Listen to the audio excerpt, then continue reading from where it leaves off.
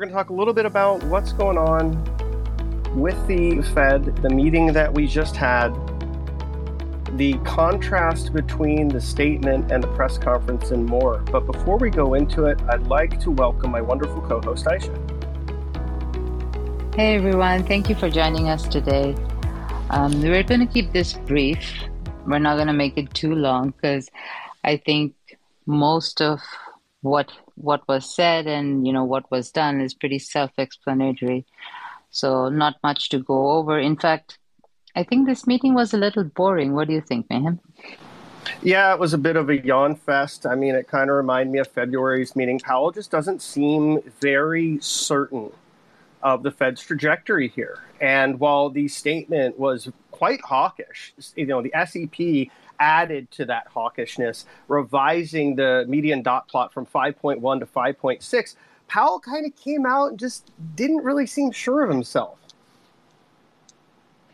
Yeah, it seemed like he wanted to talk that down. So I think quite possibly, the Fed doesn't like to surprise the market. They've been very cautious about that over the last couple of months. They've been very transparent, far more transparent than most of the Fed has ever been.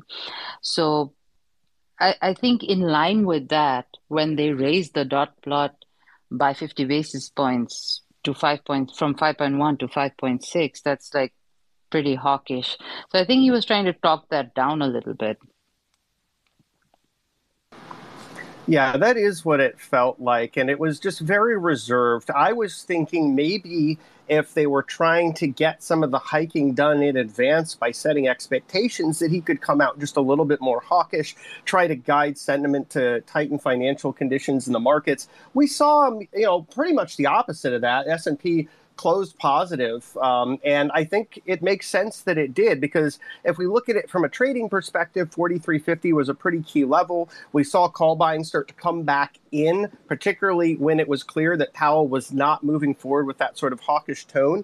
And then on top of that, we also have on the other side a ceiling around 4,400 on SPX with so much call open interest. That's sort of the call wall.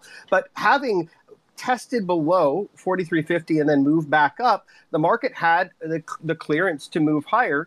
And of course, with Powell kind of guiding sentiment accordingly, there was reason for that. So it was interesting. And, we had an interesting reaction to the statement itself. We saw two-year yields pop up 14 bips.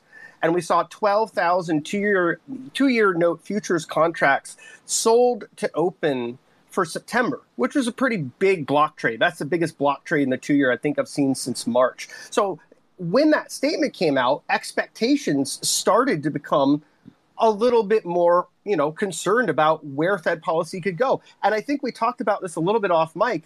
The market didn't really expect to see 2 rate hikes being discussed by this Fed's SEP. Right. In fact, I was looking at the projections from various banks and so on and so forth. So I think most said that they would pause. So most of the banks got that right. So did we. But the majority also said one more rate hike.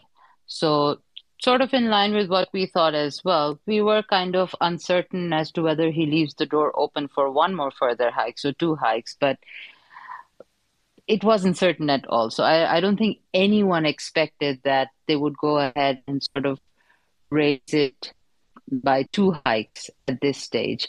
But what is interesting is the core inflation, right? So I didn't think that they would increase their core inflation. I did think they would reduce the unemployment rate, which they did.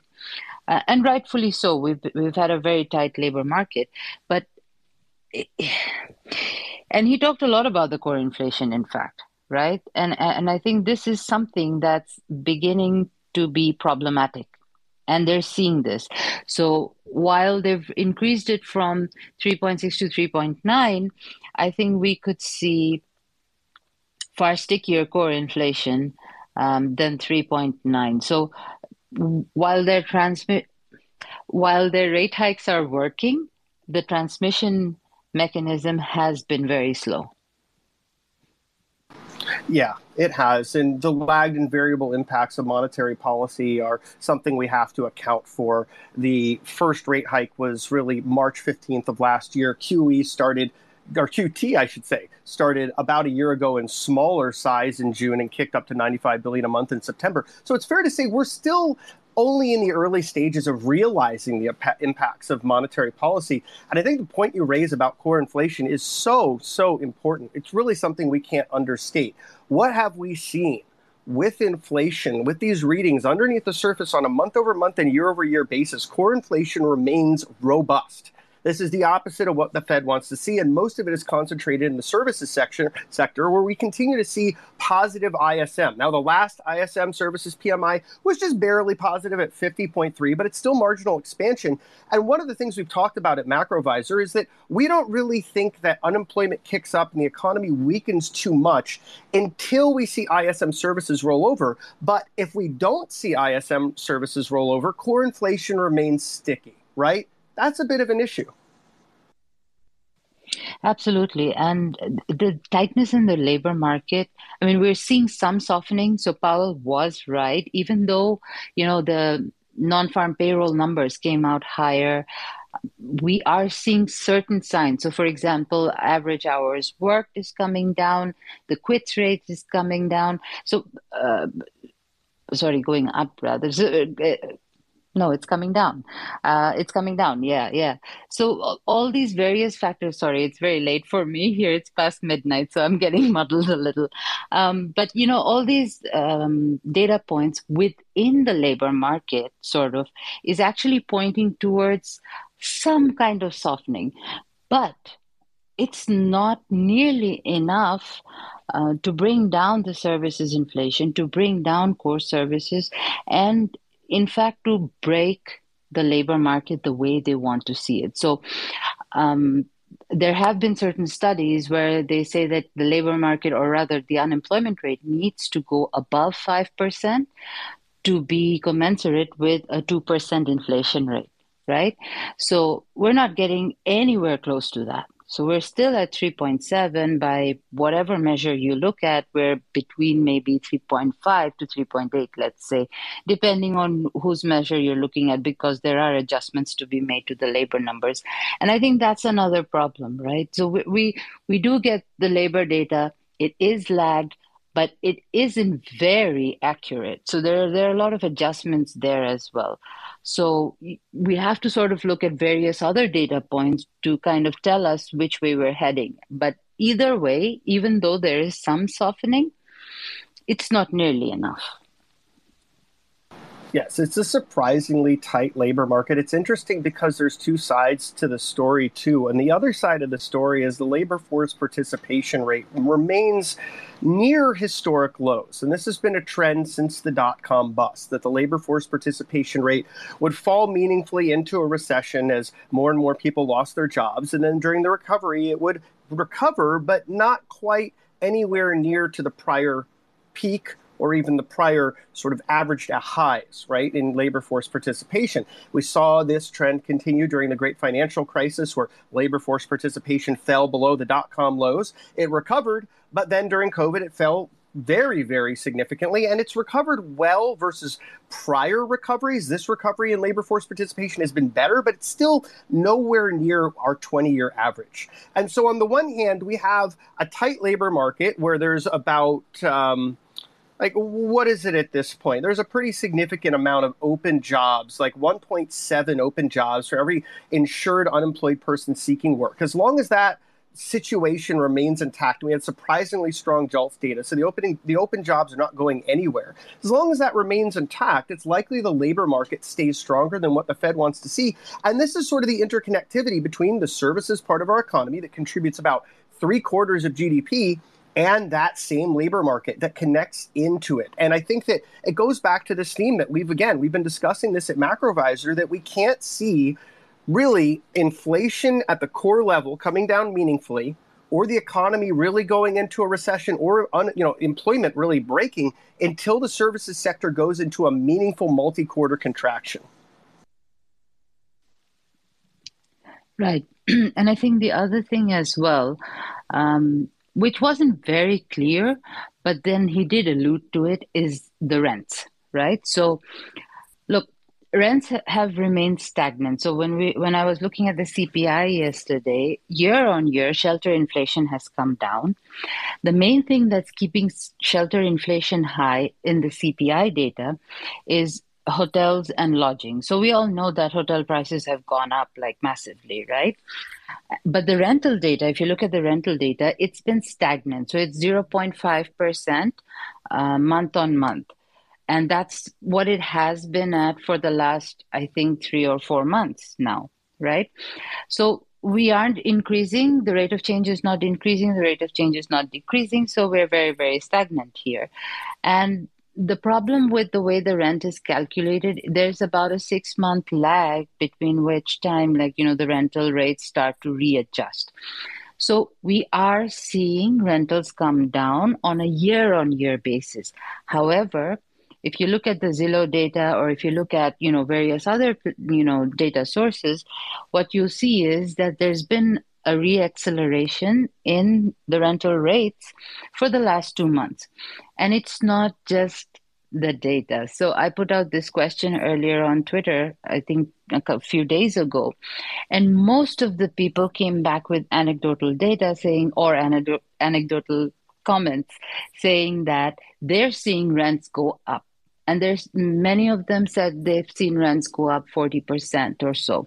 Now, this is something that we talked about during the last Fed meeting as well, that we might see rents reaccelerate. It was a fear that I had simply because you have people being priced out of the home market. People cannot buy houses anymore because mortgage rates are too high, and they're probably deferring their purchases until such time that rates come down because everybody's hoping for a rate cut, right? Whether end of this year or next year. So these things are now pretty well telegraphed. Let's put it this way. So 10 years ago, 15 years ago, we never knew what the Fed was going to do. Now there are so many analysts, there's so many people talking about it. It's all over the media. So they're probably hoping that when rates come down next year, we're going to buy next year. That's one.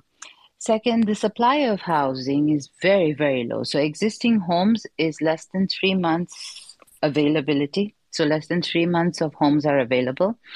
And for new homes, less than 8 months. So somewhere between 7 to 8 months of homes are available. So that's actually very, very tight. So what we have is that inventory problem that we were talking about last year, and it's come back again because I think the home builders, obviously, they stopped building for a while. We saw that in the numbers for the home builders. In fact, Lennar is actually reporting tonight.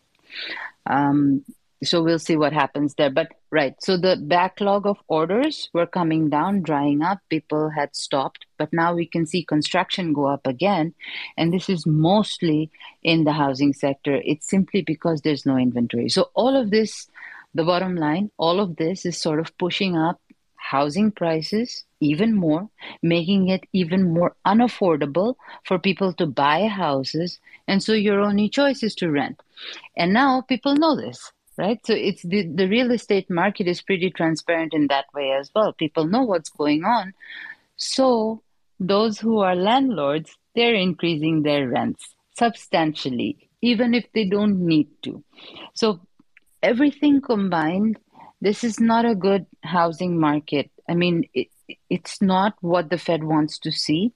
And I do believe he did kind of hint at this, that housing is coming down, but it's not where they want to see it. And there perhaps may be a reacceleration in rentals, something that they may fear. Yeah, it's really interesting because Powell is the first Fed chairman ever to talk about a housing bubble. And yet, ironically, the Fed's policy of raising interest rates as rapidly as they did, of course, that raises the price of a mortgage as well, made it so less people wanted to sell their existing homes. And as a result of that, we've got such a tight supply that it's constrained the ability of existing home owners to move because they're like, why would I want to move somewhere and get a 6.5, 6.75, 7% mortgage, right? I'll just stand pat. And of course, more jobs are amiable to remote work and hybrid work, so there's less pressure to move as well. So I think that's one component of it. And then going back to the concern about rent, I think it's a valid one moving forward for another reason, too. The average mortgage is $2,300 a month. The average rent is $1,900 a month. So landlords still have some flexibility to continue to increase prices. And people still don't have the alternative of just buying a home. And I think that's sort of the irony of the Fed policy, just expanding on that point, though, is as much as they've hiked rates, it actually adds different types of inflation to the system to hike rates as much as they have and to hold them here. And that is to say, the cost of capital is rising. And so if you're a business, you have to pass on that increased cost or you eat it in your margin if you have one at all. So one of the things that higher cost of capital actually does is it structurally embeds a different type of inflation. And so that's one of the ironies. And we're seeing a little bit of this in how housing is priced. Yeah, it's almost like the Fed is going to have to play whack-a-mole a little bit, right? So they sort of suppress inflation in one area and then it like kind of pops up in a different area. So one thing that's interesting is he didn't talk much about quantitative tightening or the runoff of the balance sheet, though. Um, and but they did talk a little bit about the treasury issuances. Yeah, they did. I thought that was very interesting that Powell actually said, look, from our point of view, that the volume of treasury issuance, which is particularly in bills, then, notes and then bonds in that order of volume and in size, that it could impact both bank reserves and reverse repo markets, and that they're not really sure how, but they don't see reserves becoming, in Powell's words, scarce. Now, we also got information from the FDIC about unrealized losses for quarter one 2023, and they actually fell, which is good news. They came down to $500 billion, which is a notable improvement. That was a shrinkage of 102.2 billion from the prior reading from quarter four. And this was a 16.5% improvement on unrealized losses. But we still have about half of banks with more liabilities than assets. So we're not out of the woods yet. And we do have some potential catalysts about how these systemic risks that could impact banks may be rising in the back half of this year and going into the first half of next year as we look at areas like commercial real estate. And I think this is a really big area of concern that's worth paying attention to. Because if we look at what's happening, there's a wall of maturing debt for office buildings, for retail, for leisure and hotels, for industrial and commercial buildings of all kind. And this is really starting from the second half of 2023 and intensifying as we get into the first half of 2024. Now, if we look at the breakdown of who owns this commercial real estate debt, banks own half. And of the bank-owned commercial real estate debt, regionals own 3/4, right? So we can see that there's some concentration risk in an already vulnerable area. So we've had a vacation from the banking crisis, you could say, in regional banks, but it's not necessarily over. It's sort of an eye of the storm moment. And how we navigate the next year is going to be exceedingly important, particularly given that if we look at credit conditions, they've been tightening meaningfully. Banks that have been impacted, or even banks that have not, have reduced how much they're willing to lend to clients of all kinds, whether it's individuals, small, medium, large businesses, but they're also going to likely have to pull back meaningfully on commercial debt lending, which means that all this debt coming due, especially from landlords that are struggling with cash flows, is not all likely to be refinanced in an orderly or affordable manner. And so this is something that we've been talking about at MacroVisor. It's an area of risk that I think we need to pay close attention to. And it's even something that Powell himself has directly identified at prior Fed meetings. Yes, I think so. He kind of ended on this note, right? So this was, I think, one of the last questions which someone asked. And so the one thing that kind of struck me as interesting is he said that we haven't seen how the banking crisis has actually played out, right? So which means that they are expecting further issues in the banking sector. And for all the reasons that Mayhem just pointed out, this all rings true. So today we had Fifth Third Bank, which is a pretty large bank in the US, coming out and saying that they're no longer going to do office lending, right? And it makes sense because we saw, okay, some improvement in the occupancy numbers, but they're far, far below what they should be, right? And you can't sustain a building with 50% occupancy. I mean, I've worked in real estate and the numbers just don't stack up. And most of these loans would have been done on a certain level of projections. And most of the projections have occupancy rates of at least 70 to 75%. That's like the bare minimum kind of thing that you look at. So anything below that is terrible. And the numbers we're getting, say, for example, from New York, is that it's only at 50%, which is far below what can sustain a bank loan. So there are sort of, companies that are in fact going ahead and saying, you know what, we would rather just default on the loan, take the property. Um, but that sort of doesn't help the system because now the bank is out of money and they're sitting with a property that they need to manage. They need to find someone to manage. They need to find someone to occupy, and there's no cash flow coming in. So at the end of the day, when you have massive scale, sort of repossession of massive buildings, commercial towers, you can't just sit on these towers. So the banks have, it's not worth it for the banks to repossess these towers. It's actually worse for them because they're not making any money out of it. And there's no one to sell to because there's no one out there who will really buy. So you might have one Blackstone, or you might have a Starwood property who's still kind of okay, but even they're not big buyers anymore in this market. So they might be waiting on the sidelines for one or two or three distressed properties.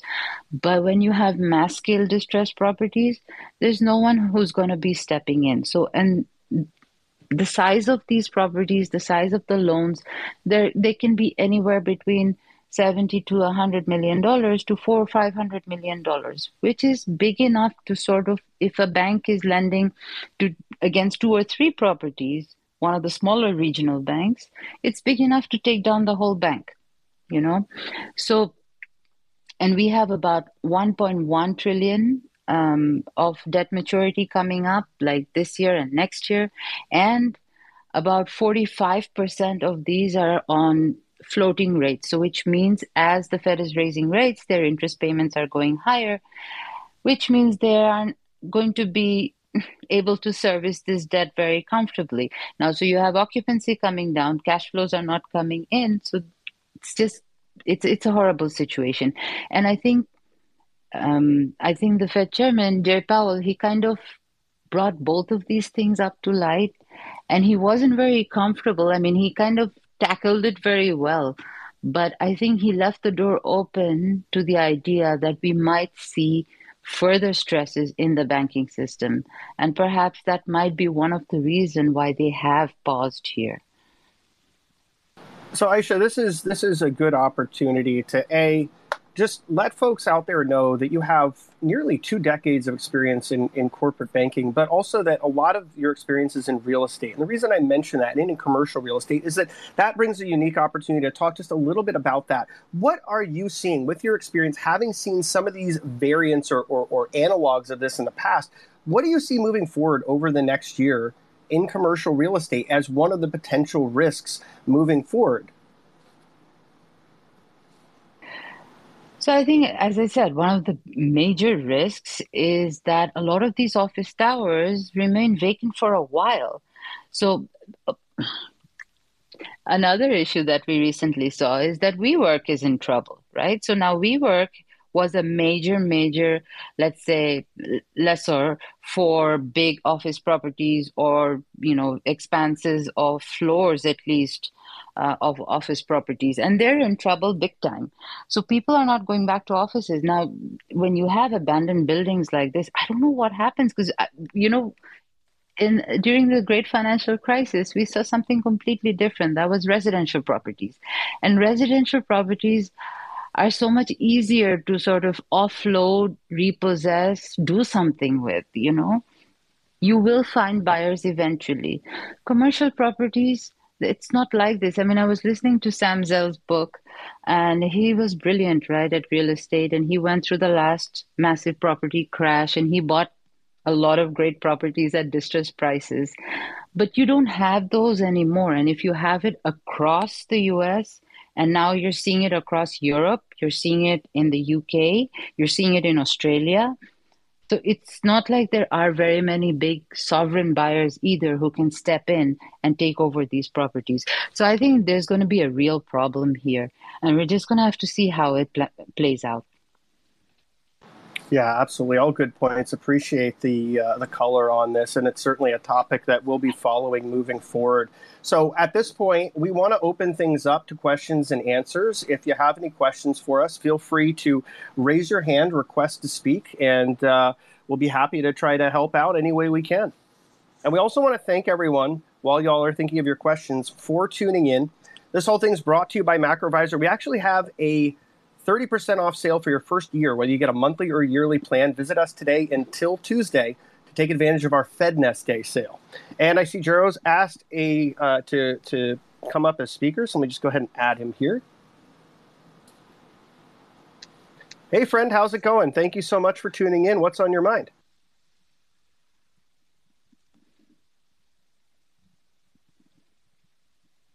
And I don't know if you're speaking right now, but I cannot hear you.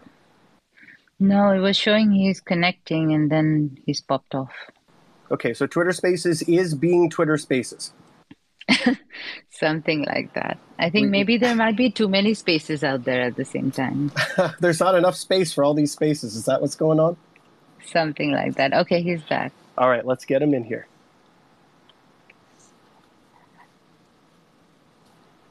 Hey, friend, thank you so much for tuning in. What's on your mind? You have to unmute. I say hi there. Thank you very much for picking up my question. I actually don't have a question. I just wanted to add also what was surprising was the GDP upward revision or the upward estimates of the members, right? Like in March, they estimated 0.4% for the year of 2023. And now they have it up to 1%. I'm just wondering if that might be also because the banking crisis was relatively fresh back then. But also, what I'm a little bit confused about is actually there is no recession or whatsoever priced in, right? Because if you have 1% real GDP growth for 2023, you have no recession in 2023. 2024, they say 1.1%, and in 2025 we are back at 1.8%. And this, and this, although they actually increased the, they also increased the terminal rate by 50 basis points, and still they have GDP growth 0.6% higher than before. What do you think about this? Would be my first question, and then I would have a second question also for Aisha later, if that's okay. Yeah, no, absolutely. I do know that at least she's having some trouble hearing you. I'm hearing you okay, but I think Spaces is a little bit glitchy. Oh, okay, but yeah, okay. Yeah, no, I'll pass on anything you want to ask to her directly though. So no worries at all about that. But in terms of your query, I mean, the confusion is well placed, right? Like there's no recession anywhere here. In March, we were talking about the increasing potential for maybe a soft landing not being as probable. Now they're like, well, we're not going to land at all, right? In the sense that we're not going to have any kind of recession. we're pretty much like smooth sailing. There's going to be a Federal Reserve refueling of the economic plane mid-flight. Right, that's kind of what the SEP is talking about. I think that's interesting, but I think it also coalesces with what we're seeing in labor and what we're seeing in the services sector, which is, as Powell was saying, surprising resilience in the economy, particularly in that part. And I think that might speak to why, A, they're leaving the door open to some more tightening here, which, quite frankly, would make a lot of sense to at least set the expectation that they could do another 50 bips. But on the other side of it, it is interesting and a little bit puzzling that they would say, look, we're not going to see any meaningful contraction on at least an overall year-over-year GDP projection basis. Aisha, what do you think about that? Yeah, so yes, he's right. The upward revision was actually quite surprising, and it's a steep upward revision. So we were at 0.4%, and now we're at 1% at the end of the year. So that's real GDP growth. But I think you and I, we had a debate around this last weekend, and where we kind of discussed that one of the reasons that we might not see a recession right now would probably be because, again, that government spending level, right? So I think when, the whole debt ceiling deal was going through, most people thought that there were going to be a lot of cuts to government spending, and that would sort of bring down the entire GDP number. Now, there are two things that have happened since then. The spending has been capped, but it hasn't been significantly reduced. And that was a large part, that was a major reason for sort of GDP going up last quarter. And then further to that, you have this tight labor market where wages are still going up and people are still working. So there's still consumption in the economy, right? So again, this transmission mechanism has been extremely slow. And one of the biggest reasons for that has been the very high rate of consumption in the economy. Now, you have student loan debt coming up, you've got credit card to the max, you've got all these issues which are slowly starting to take shape and slowly starting to destroy demand. And this will sort of bring consumption down. But the biggest factor here is breaking the labor market. So until and unless we actually see unemployment rate go up significantly, consumption will not come down enough. That will not bring GDP down enough. So the thing that we were discussing was, we still think there will be a recession, but we still think that it's going to be delayed but not canceled. So by that, we mean we might see a recession sometime in the first half of next year. And because I just wanted to add one thing also to wage inflation, because average hourly earnings, in my opinion, is actually a terrible measure of wage growth, right? Because you don't account for the composition of the pool of people that you compare it with. So how do you say? So for instance, when you had so many people leaving in the tech industry and in finance industry, those people earn much more than, for instance, like people who work in the in a restaurant, right? So automatically average hourly earnings will automatically come down because higher earning people left the labor force, right? So, but looking at Atlanta Fed wage tracker, and I think that's also what Powell is looking at, it's still at 6%. And so it's troubling to me, and that's why I don't understand. If they are looking at the 6% growth in the Atlanta Fed median wage tracker, I actually don't understand why they actually skipped today, right? Because if they are really so worried about inflation in the wage area,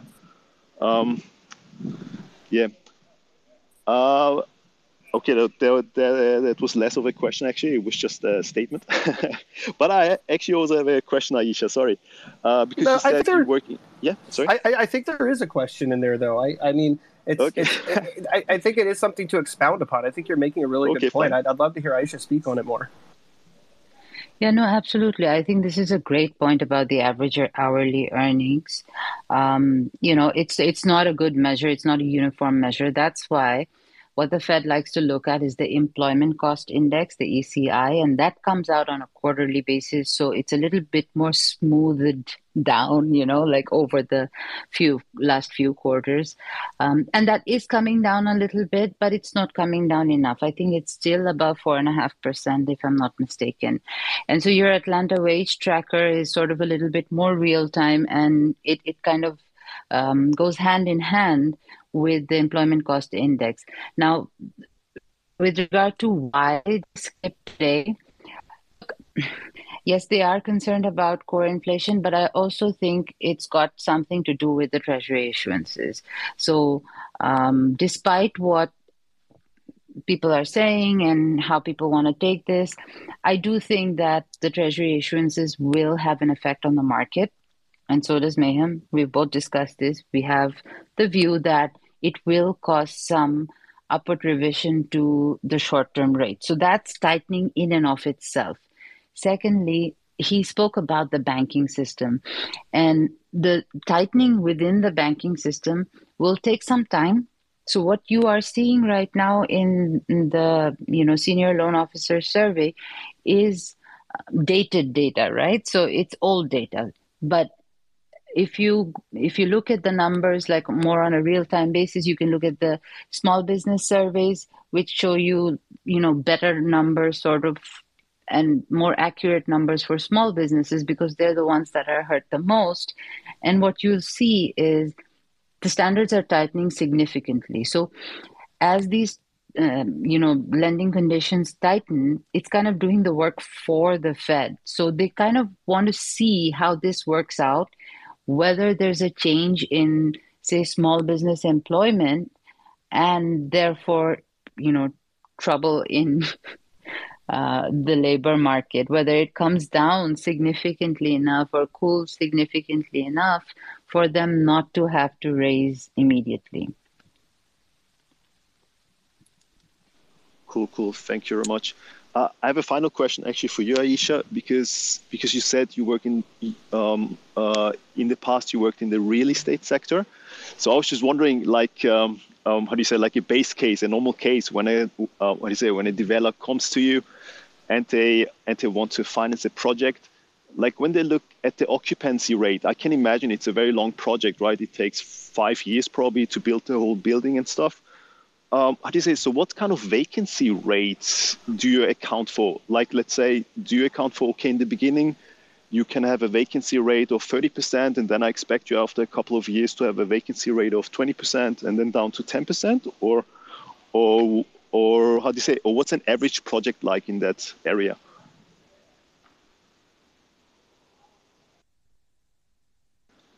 And the reason why I'm asking is because of this, how do you say, because of the commercial real estate sector issue that we have.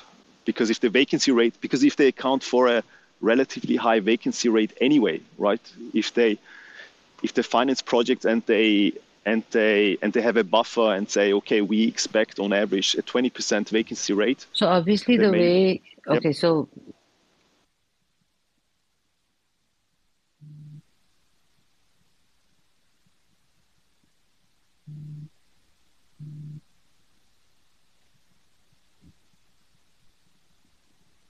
Okay, sorry. I mean, because I can't hear him. So I'm just watching what Mayim is typing for Yeah, I'm me. transcribing in real time here, folks. So I'm doing my best.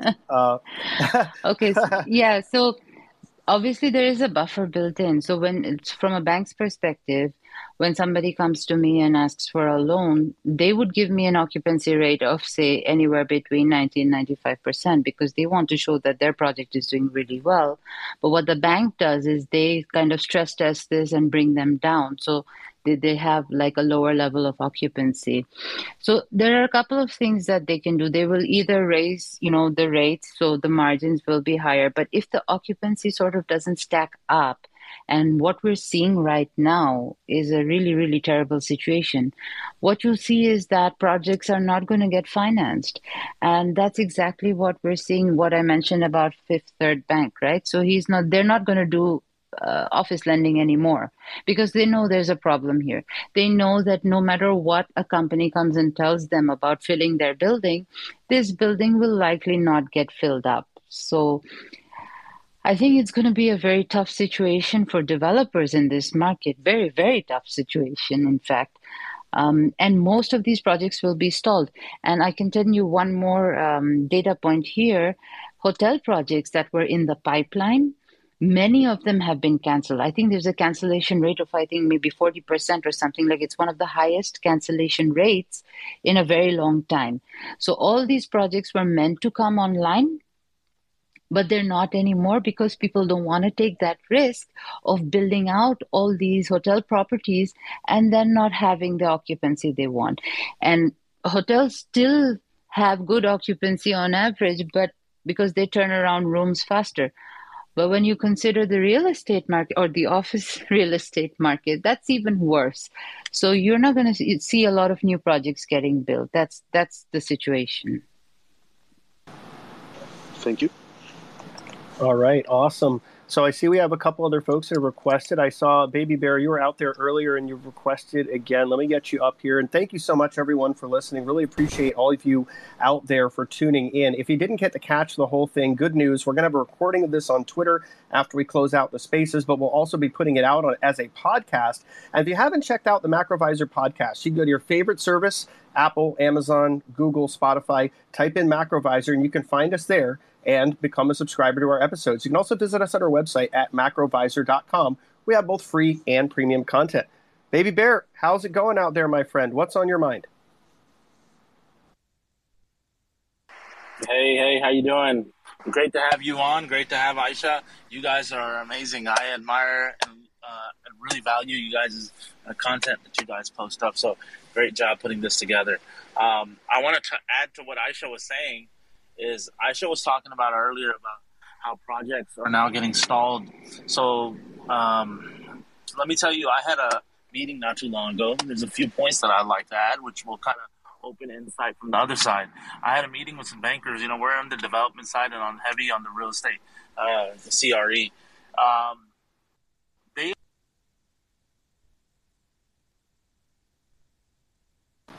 Are you still with us, my friend? You kind of cut out there. I'm here. So what I'm seeing is there's a lot of debts that are going to be coming up for renewal from 2019, which were financed at the lower interest rate. And now they're coming up for those 5-year terms. Those are coming up for renewal soon. So based on that, the debts were serviced at 2%. And a lot cheaper rate. And now those, when they're going to be being serviced at 7%, 8%, a lot of them will simply be handing over the keys. Also, the cap rates have changed as well. So banks are getting a lot more conservative. And once people will not be able to service the difference of that debt, simply they'll be handing over the keys. So I do see a big turmoil right around the corner. I hate to sound like obviously it's an oxymoron because I sound like I am a bear. My name is a bear, but then I always want to be bullish. But nonetheless, there is turmoil on the CRE side, which Jay Powell did emphasize today in the meeting. And I think they see that as well. As much as they're trying to sugarcoat this, smaller banks who did lend on the commercial real estate side, heavy on these projects will be feeling some pain. So one thing is that. Next thing, a big commercial, somebody who's big on the office spaces side, I'm sure everybody has heard, is Brookfield. So Brookfield is having a dumpster fire right now. They're literally sitting there, either handing over the keys right back to their lender, which a majority of their debts are serviced to the Royal Banks of Canada, or they're simply just having to hand over the keys or restructure that debt. So debt is going to be a really big issue here shortly. So I don't know. I didn't know honestly that Aisha was in the banking side. So that's good to know. Aisha, we need to link up because maybe you could lend to some of my projects as well. You know. Yeah, I made this joke with someone today. Someone was asking me about borrowing money, and I said, I don't lend money anymore. Now I give out stock tips. So, yeah, no, but interesting you brought this out. Yeah, no, for sure. You brought this out because we actually, I think, 2 weeks ago, we saw Park Hotels do exactly this. So their loan was coming up for, it was coming due, and instead of sort of restructuring it or refinancing it, they actually just handed back the keys. So they gave up these 2 hotels, I think, and they chose to default, right? Because right now it's like, as I said, it's easier to just, because you have your property, you can just give back your asset. If it's not occupied anyway, you're not earning money from it, so you just might as well just give it up. I mean, it's a weird situation, and I don't think anybody would want to do that. But if banks are not restructuring the loans, if banks are not refinancing you, you don't have a choice other than for someone big to step in. And if people like Brookfield, who's really, really big as well, are not stepping in, then you know that this is going to be a serious problem very soon. Absolutely. But let me ask you this now. So we're seeing in certain sectors how on my side we're focused on two different industries. 1 second, hold on. Let me try to fix this earbud. 1 second.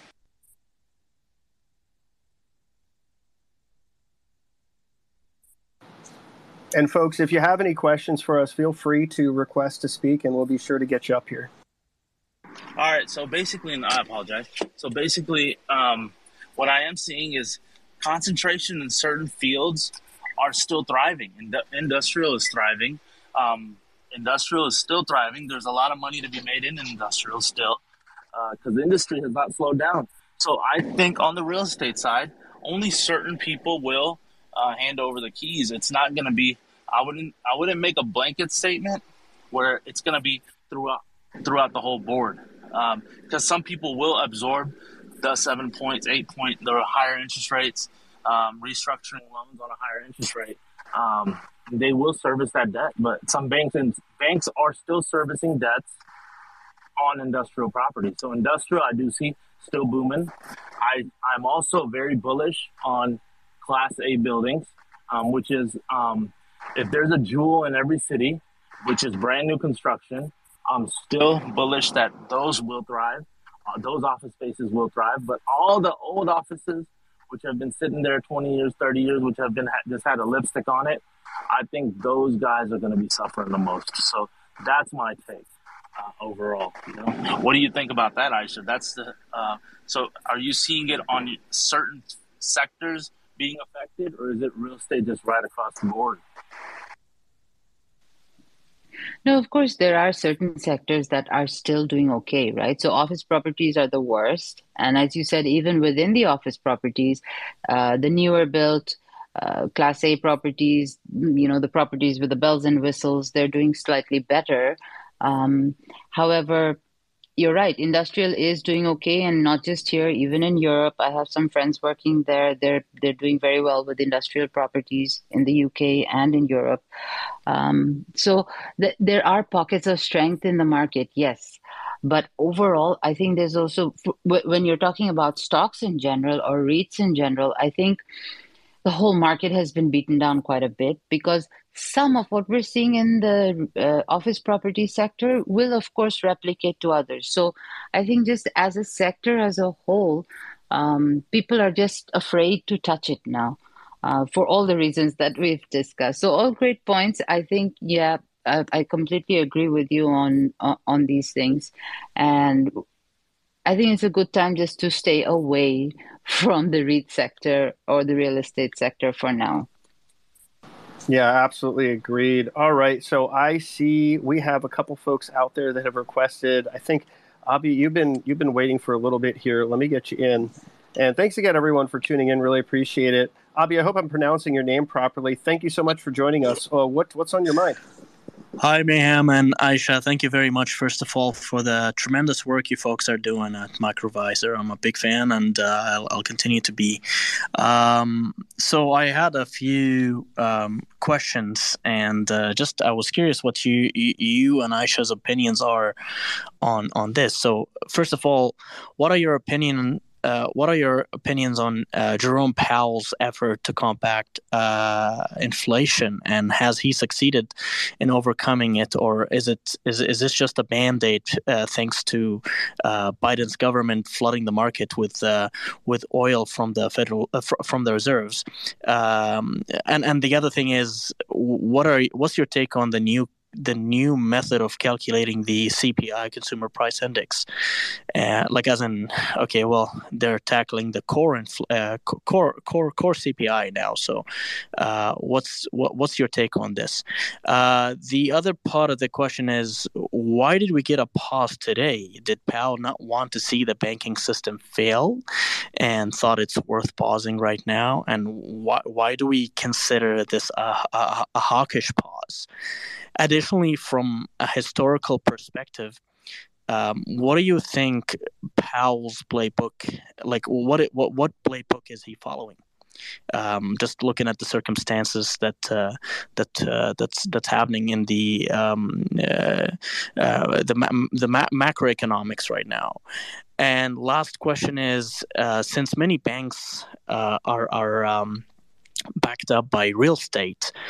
Why aren't we seeing real estate prices go down simultaneously with banks' systems failing? I know I threw a lot of points out there, but I'm curious to hear what you have to say. And thanks for giving me the opportunity to speak. Sure, yeah, thank you so much. Some great questions in there. I'll address a few of them here. In terms of inflation and whether Powell's conquered it, I think core PCE and core CPI decisively say no, that the Fed has not conquered inflation, that in fact parts of it are becoming more sticky, and that's actually a really big concern. And the unrelenting strength of the service sector is really where that's coming from, right? We've seen relief in goods. We've seen weakness in manufacturing. We have 9 months in a row of ISM manufacturing PMI in contraction. We have new orders slipping. We have backlog slipping there. So we know that part of the economy, which is only about a quarter of GDP contribution. We know that part of the economy is slowing. But in terms of ISM services, it's still marginally in contraction. The last reading 50.3, and prices are still going up there from wage growth. So I think that if wages are still rising, and we heard from Baby Bear, we heard from Jero earlier that the Atlanta Fed wage tracker was showing 6%. Then that's another issue, right? Wages are still growing at a rate that's beyond what the Fed wants to see. I think the Fed's more comfortable 2.5%, maybe 3% wage growth.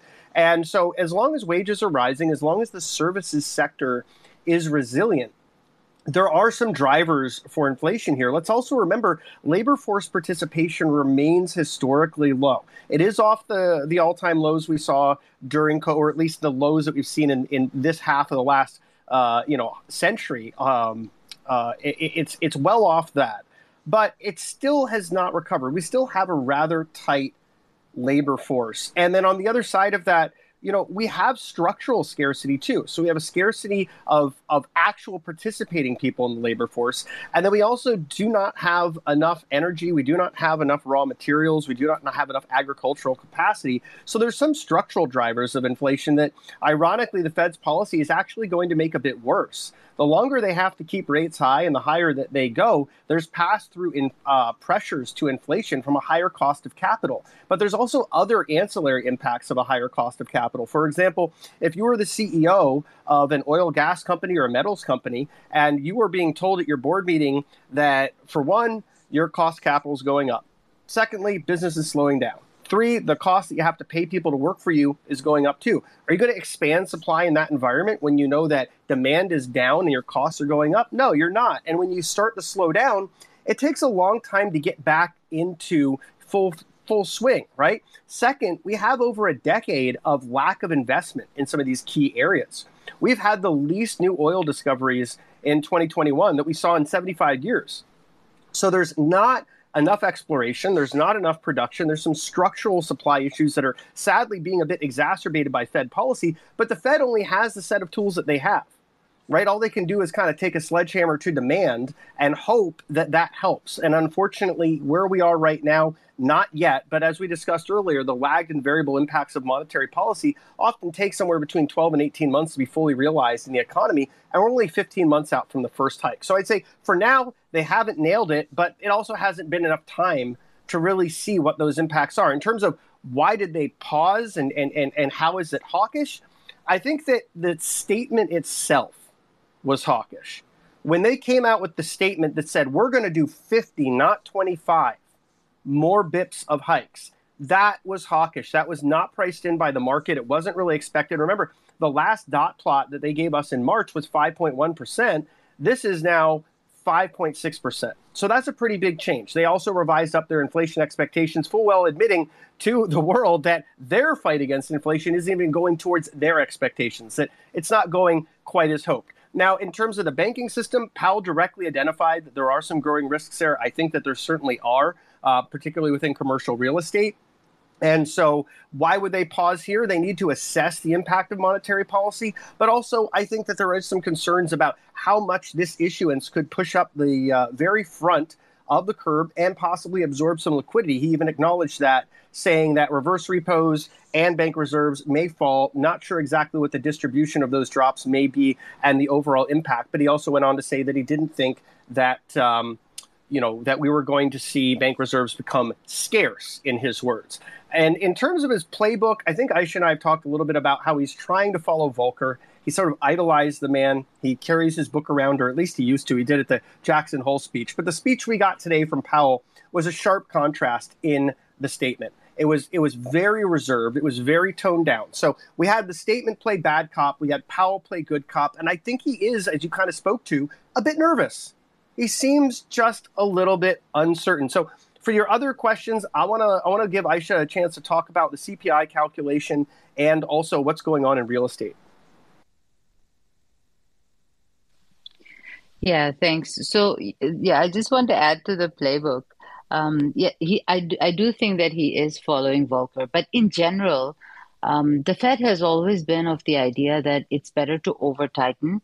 And so I've been saying that they can and will tighten into a recession. And the reason I say this is because they're very, let's say, overconfident that they have the tools to walk things back if they over tighten. So I don't think this is an issue, and this is a problem with every Fed that comes around. And so I don't think that they'll want to, let's say, pause too early because they're afraid of inflation coming back, or they're seeing that already, right? So, and I think this is why they increased the dot plot or the level, the terminal rate this time around. Now, to your question about the CPI changes, so I'm just remembering what they did last time. I think they did two things. They did the seasonal adjustments, and then they changed some of the weighting in the CPI data. So as far as the seasonal adjustments are concerned, the projections that I saw was basically it was going to make inflation look stronger, both on core and headline inflation. And we're kind of seeing that play out. So the base effects should have brought down core inflation slightly more, but they haven't. It's still running pretty hot. And then in terms of changes in the weighting, I think they increased the weighting in the housing and they decreased and this is CPI, yeah? So, and then they decreased the weighting in new and used vehicles and to a certain extent, medical care and education. Now, funnily enough, yesterday's numbers showed us shelter inflation, housing inflation was stable, as I said, but it also showed us that medical care has gone up, and that was because of the pharmaceuticals. So the pharmaceutical companies are kind of front-running the Inflation Reduction Act, so they're increasing prices before the Inflation Reduction Act comes into play. That's one. And then in terms of the used cars, we saw that running very hot. I think it was 4.4%, if I'm not mistaken, month on month. And we saw that in the Manheim used car index as well. So now there's, again, yet another squeeze in the used car situation, and we're seeing prices go up. So basically, both these issues were supposed to kind of make inflation or make core inflation go higher because of the housing component being so much more. And we're kind of seeing that, right? So we're seeing core running higher and hotter than expected. The other question was on real estate. Why aren't real estate prices going down? So if you're talking about the housing sector, we talked about that earlier, that there is a shortage in the housing sector. So housing prices did go down, but I think people were so scared last year they stopped building, and then the inventory went down massively, right? So I think that's what's kind of pushing housing prices up again. Yeah, we've got that, and then we've got the scarcity in existing homes as well. We've got a lot of homeowners that just don't want to move with mortgage rates as high as they are. So there's lower supply. So it's a bit structural. And essentially for the Fed to unfortunately break down some of these wealth effects, it's going to require this sort of mantra that they've been echoing, which is higher for longer. We've got a couple more questions here. We're going to get these folks up here. We want to be mindful of everyone's time. Dr. Hughes, we've seen you waiting for a little while patiently. Thank you so much. And what's on your mind, Dr. Hughes? Thank you so much for tuning in. Hi. So thanks for hosting this session. I just have two questions. The first is, could you speak on? I've been following your QQQ TLT chart, and it's surprisingly the jaws are very wide right now. So I'm just wondering if you could maybe elaborate on what you think is causing such a wide divergence, and also if you could maybe elaborate on maybe when do you expect, what are some signs to look out for when TLT might start to reverse upward? Sure. Yeah. Oh, sorry. Go ahead. Do you have another question? Yeah, but I could just ask you after. Yeah, of course. So in terms of QQQ versus TLT, we can also look at things like the NASDAQ Composite or CompQ versus the 10-year note price. There's a couple of different correlations there, tips as well. They're all very large jaws, even LQD versus QQQ. And what that's telling me, in my very oversimplified version of it, is that risk premiums are getting extremely compressed. That we're seeing that, tech is kind of diverging into its own little world right now, where 15% of the stocks in the S&P, or I'm sorry, the top 15 stocks in the S&P account for over 90% of the gains year to date. And of course, most of those are mega cap tech. The NASDAQ, the top 5 stocks in the NASDAQ are about 44% of the index. And so when you're in this sort of end cycle environment, one thing that can happen with long only money managers is they can start to rotate up size using factor or size as a heuristic for quality. So you're going up, up, up, up, up, and up, right? And so that means that people are going from, small cap, mid cap, large cap, mega cap. Basically, if you're a long only fund manager and you can only have 5-10% allocation in cash and maybe some marginal amount in bonds, the only thing you could do with your client's money is go into parts of the market that you think might be safer or more defensive. And there's a couple of different variations of that. One is chasing mega caps, right? Particularly if you're a growth manager, you really can't get into defensives. You really can't get into low volatility defensive type of stocks like aerospace or staples or healthcare or things like that. So I think that's one reason that it's significantly outperforming. I think another reason is all of the positive sentiment around AI. Some of it is warranted, a lot of it is not. AI does have a tremendous amount of potential and promise, but we're pulling forward a couple of years worth of future returns into the present with the kind of hype exceeding maybe where the capabilities are right now. And, I've looked at AI for quite a while. I think it's a very exciting space. I think there's a lot of stuff that's going to come out in the next 5 or 10 years that's going to be groundbreaking and change the way that we use technology. But with the technology where it is right now, I still think there's a lot of time in the development cycle to really reach that point. And remember, it's similar to full self-driving, which is sort of considered a form of machine learning. Maybe some would even go out on a limb and call it AI. But we've been told since 2015, 2016, we're going to have self-driving taxis on every street. They're not there yet. We're only in the very early iterations of it. Sadly enough, in I think San Francisco the other day, a small dog was run over by a self-driving Waymo car. So we know the safety protocols are not really there yet. There was an Air Force story that was quickly retracted. Whether it's true or not, I don't know. But they did a simulation where a AI drone killed its operator. Now, they very quickly came back and said, no, that didn't really happen. We're sorry. We said all of that in error. I don't know how that could even be said in error, but it happened. And I think that basically we're in this environment where hype is getting a little further than reality. There's also a group of 3 people in France. They started an AI company 4 weeks ago. It got 105 million euros in funding. They don't have a product. They don't even really have a website, but they already got that kind of funding. So I think there's a lot of exuberance. There's a lot of excitement.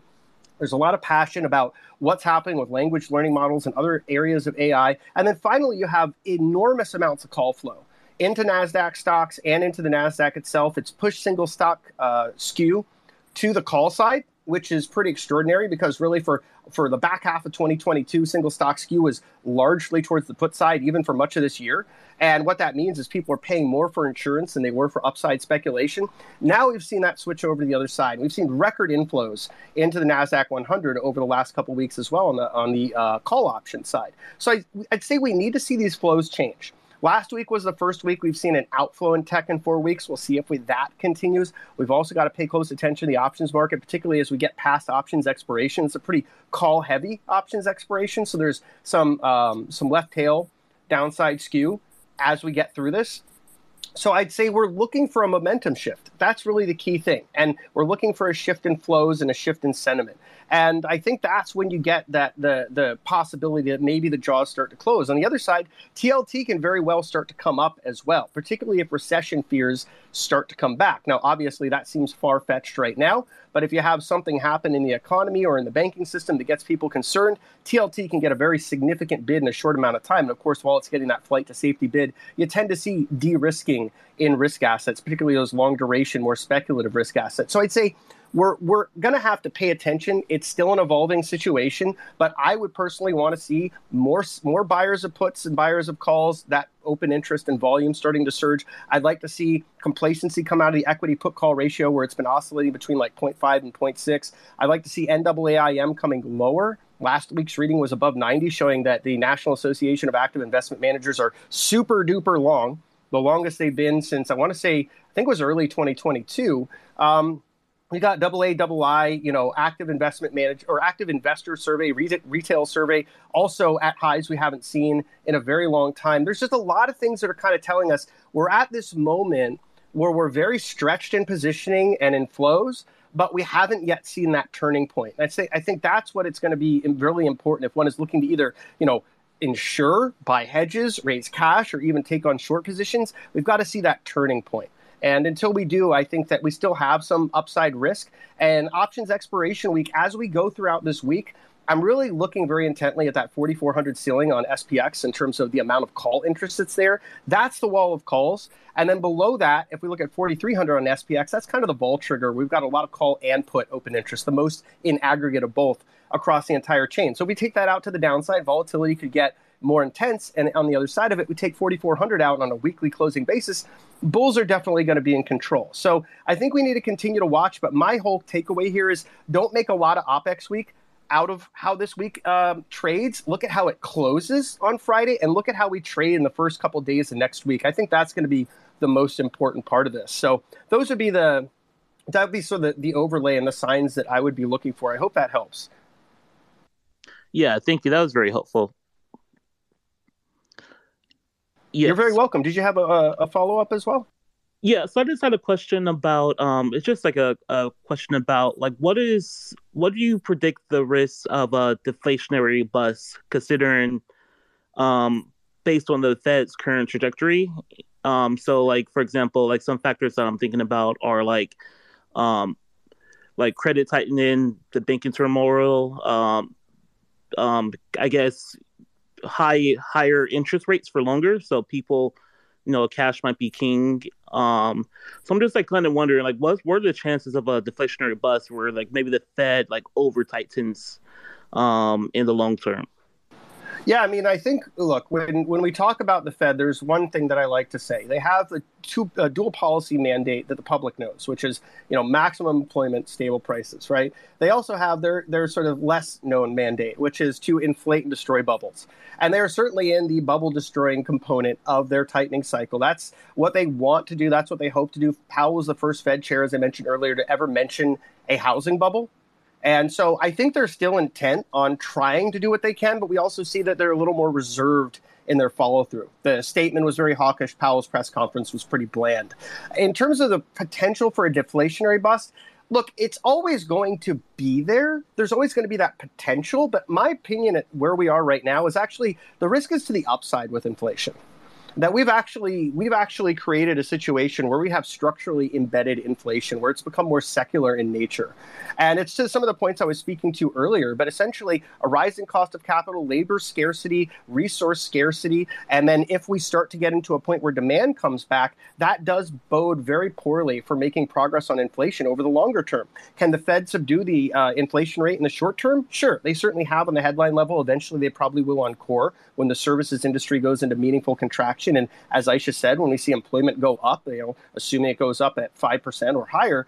But on the other side of that, when we get into the next new credit cycle, it's very likely that inflation is going to come back earlier and from albeit higher prices. Because even if we have disinflation, that's just inflation running at a lower rate. That just means the cumulative impacts of prices going up are just slowing down, but they're not providing relief. So I think it's unlikely that we see a deflationary bust unless things go really off the rails in the banking system.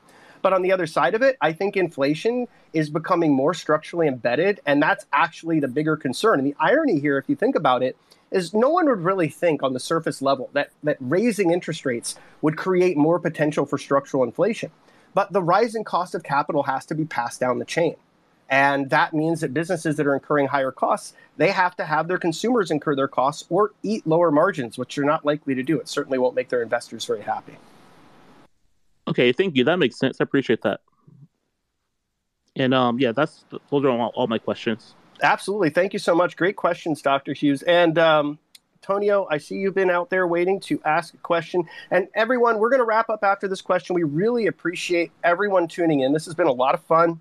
We appreciate all your support and just tuning in and asking great questions. And so Tonio has a question. Then there's a text question that someone also asked in a reply that we'll get to as well. So Tonio, what's going on, my friend? Glad to have you on Spaces here. What's on your mind? Hey, MM, can you hear me? Yes, I can hear you just fine. Cool beans, brother. Glad you're back on Twitter Spaces. You're like the milk of magnesia to my macro over here. But hey, listen. So for us semiconductor followers, traders, we usually can watch certain indicators. ISM new orders, South Korean exports, and Taiwan exports. They're all on a downtrend. They've been on a downtrend for I think 2 or 3 months now. But market doesn't seem to care. They're front running everything. What are you watching on the indicator side for semis, if you don't mind me asking? I mean, I think there's 2 letters that everyone that is playing those stocks has their mind. Oh, don't say it. Don't say it. Yeah, what's funny? I've been working with generative AI for like a year. I work for a Fortune 50, I think we are. So we got like early on it. And most of the stuff that we were using last year, it got shelved because security concerns. It wasn't working well. So when people are like, oh my gosh, it's going to change everything, it's like, it's literally just shelves sitting in the dust in our department. Well, look, I mean, Powell's speech was clearly written by FedGPT, so they've got to be making some progress here somewhere, right? Let's go. Yeah, I mean, you're hearing like even hedge funds are collecting A100 chips to try to arb them out, and it's like, yeah, that works so well during the cycles, right? Right. And look, and I think you made a really good point. When we look at the hard data, it's not good, right? You look at Taiwan, you look at Korea, you look at the data from Samsung, you look at the data from Foxconn, you look at Micron. I mean, all these guys are slowing down. Even NVIDIA, if you take out their projections, you just look at their year over year, it's not terribly impressive either. AMD had a pretty bad quarter. They're now trading at a PE of over 400 because of the compression of their bottom line. There's a lot of struggle in the sector. And last quarter, not this quarter, but last quarter, AMD was actually marking up prices by keeping supply artificially scarce. Right. So I'd say there's pain ahead for the sector. I don't think that it's priced rationally right now. I do think that the AI hype cycle, if you look at the Gartner hype cycle curve, we're kind of closing in on peak hype. AI has a lot of potential. It is eventually going to go places. I just don't think it's right here, right now. I think there's more work to do. And so I would say that, in the short to intermediate run, this stuff can run higher, and it presents some pretty attractive opportunities to raise cash and to potentially hedge. But I wouldn't want to be getting long a lot of this stuff here because I think it's priced in extreme premium. Yeah, that's well said, Ed. Before I hop off, if you guys have a chance, go look at MM's predictions for 2020. I think he put them out in November 2021. Yeah, freaking legend. Way to go, MM. Oh, you're talking about the 2022s? Yeah, I think you put out the tweet November 2021 for the 2022 prediction, heavy commodities. Yeah, that was legendary, brother. Thank you so much. Really appreciate that. And it's good to know that you've been following on for a while, my journey there on Twitter. And we've got one last question here. This is someone that asked it over text. So here's my question, Mayhem. Please comment on the Fed saying they won't finance U.S. fiscal debt. And they go on to say that's extremely important. And look, I think it's something even going back to post-Great Financial Crisis, even during the Great Financial Crisis. Bernanke was asked flat out at a congressional hearing, is QE monetizing the debt? And he said no, with a straight face, which is a little misleading. And here's why. The way QE works is the Fed is buying U.S. Treasury debt at auctions and on the market, right? And when they're doing that, they're holding it on their balance sheet. They're collecting that interest. That interest is being used to fund the Fed's expenses. And then the balance after that, which is a lot, is given back to the Treasury. So it's almost like having a sort of like interest-free credit card where you get back the interest you paid at the end of the year. And so to say they're not financing the debt, I mean, look at the mechanics of it. They clearly are financing the debt. And then the other side of it is when they cut rates, the interest burden of the government, particularly in the very short end of the yield curve, goes down. And the opposite of that is true when they hike rates, right? We can see the interest burden of the government all over the yield curve, but particularly the shorter end has gone up commensurate with those Fed hikes. And so the U.S. government is facing an interest burden of $1 trillion or higher than that moving forward. And I would say that, you know, the Fed has, if you look at everything that we've just discussed in terms of rates, in terms of QT versus QE and the impact, it's pretty obvious they've been monetizing the debt for well over a decade on and off. So I hope that's helpful to everyone out there. We really appreciate you all tuning in. Tonio, you got your hand up there? Go right ahead. Just really quick, did you notice today Powell said, quote, significantly reducing securities holdings? What is your take? So Powell, their goal here really with QT is to run down the balance sheet as much as they possibly can to give them the ammunition to fight whatever is coming down the pipe later. And I think that they also have to do that to further tighten financial conditions commensurate with their goal. And we've kind of been on a vacation from tightening for quite a while. We've had countervailing flows from the People's Bank of China, Bank of Japan, the Treasury General Account. Now we see the other side of that where Treasury issuance is going up pretty significantly, and Fed policy may start to have a tightening effect in the back half of this year. And I think what Powell's speaking to is that the Fed's balance sheet is still extraordinarily large. They have to try to run it down as much as they can. QE has been an incredible experiment. We've never seen anything like this in history. And we know from the U.S. House of Lords study that the UK House of Lords study said that that no central bank is fully normalized in a post-QE world, that their balance sheets have always remained elevated. So on that side of the ledger for treasuries, I'd say there's probably still a lot of work to do for the Fed. Mortgages, if that's what you're asking about like agency-backed securities, that's a whole other can of worms. I think that eventually the Fed may actually have to start selling those. The treasuries that are content to roll off, a lot of that stuff can just roll off just fine. But I would defer to Aisha on this. I think she has more expertise about how the MBS work. But I would say that, yeah, at some point they may have to sell them because the duration on these is very long.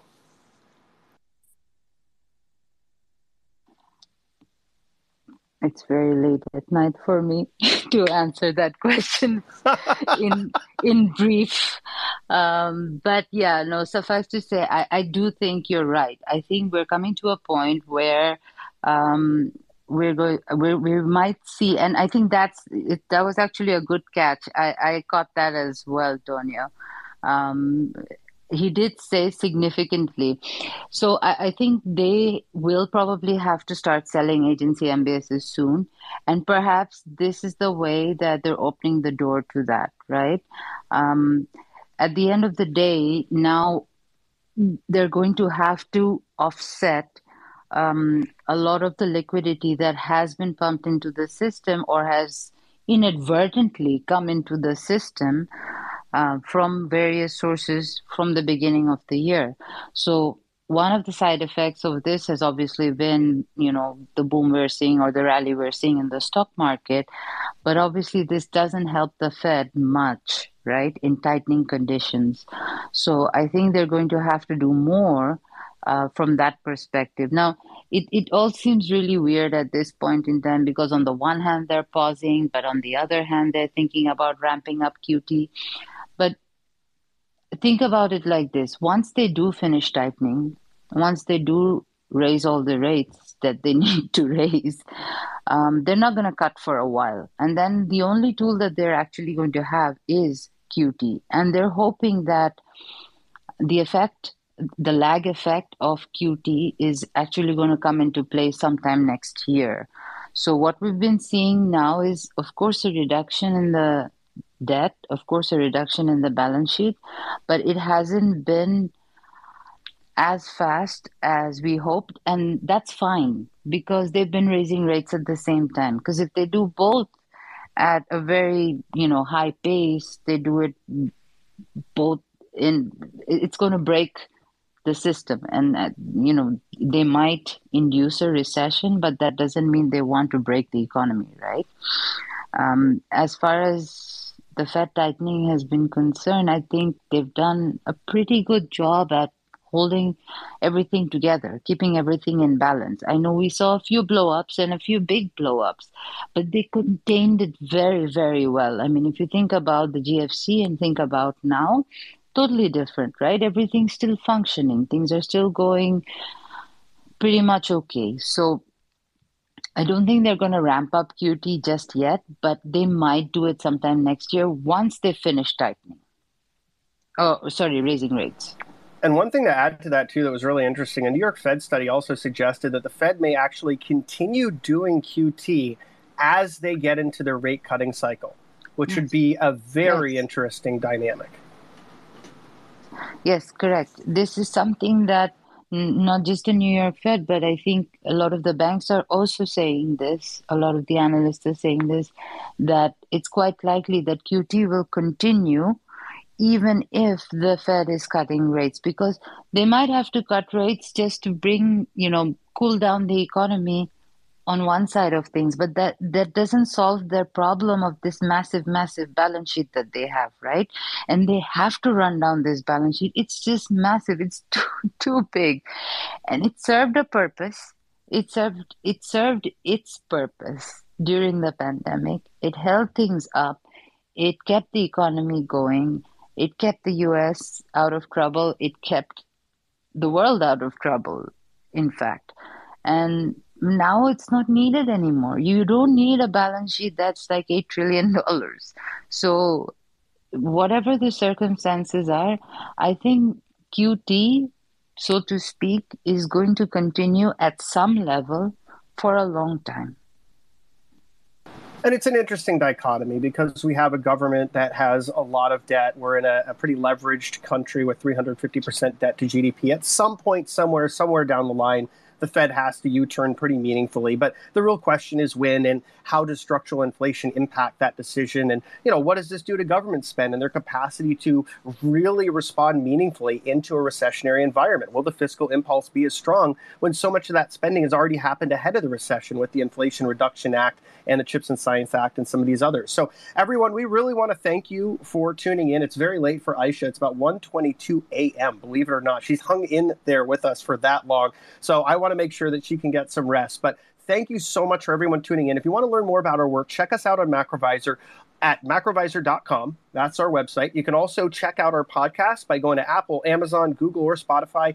Punch in MacroVisor. You'll find our podcast. You can grab our episodes there, and you can listen to a recording of the Spaces or find it as a podcast. So we'll be putting that out there by the end of the week. So thanks again for everyone that tuned in. And if you wanted to check out MacroVisor's paid subscription, we actually have a 30% off sale for Fednesday. That's what we call this, going on until Tuesday of next week. So we will catch you all soon. Really appreciate the support, the great questions, the interaction, and we hope you all have a wonderful rest of your week.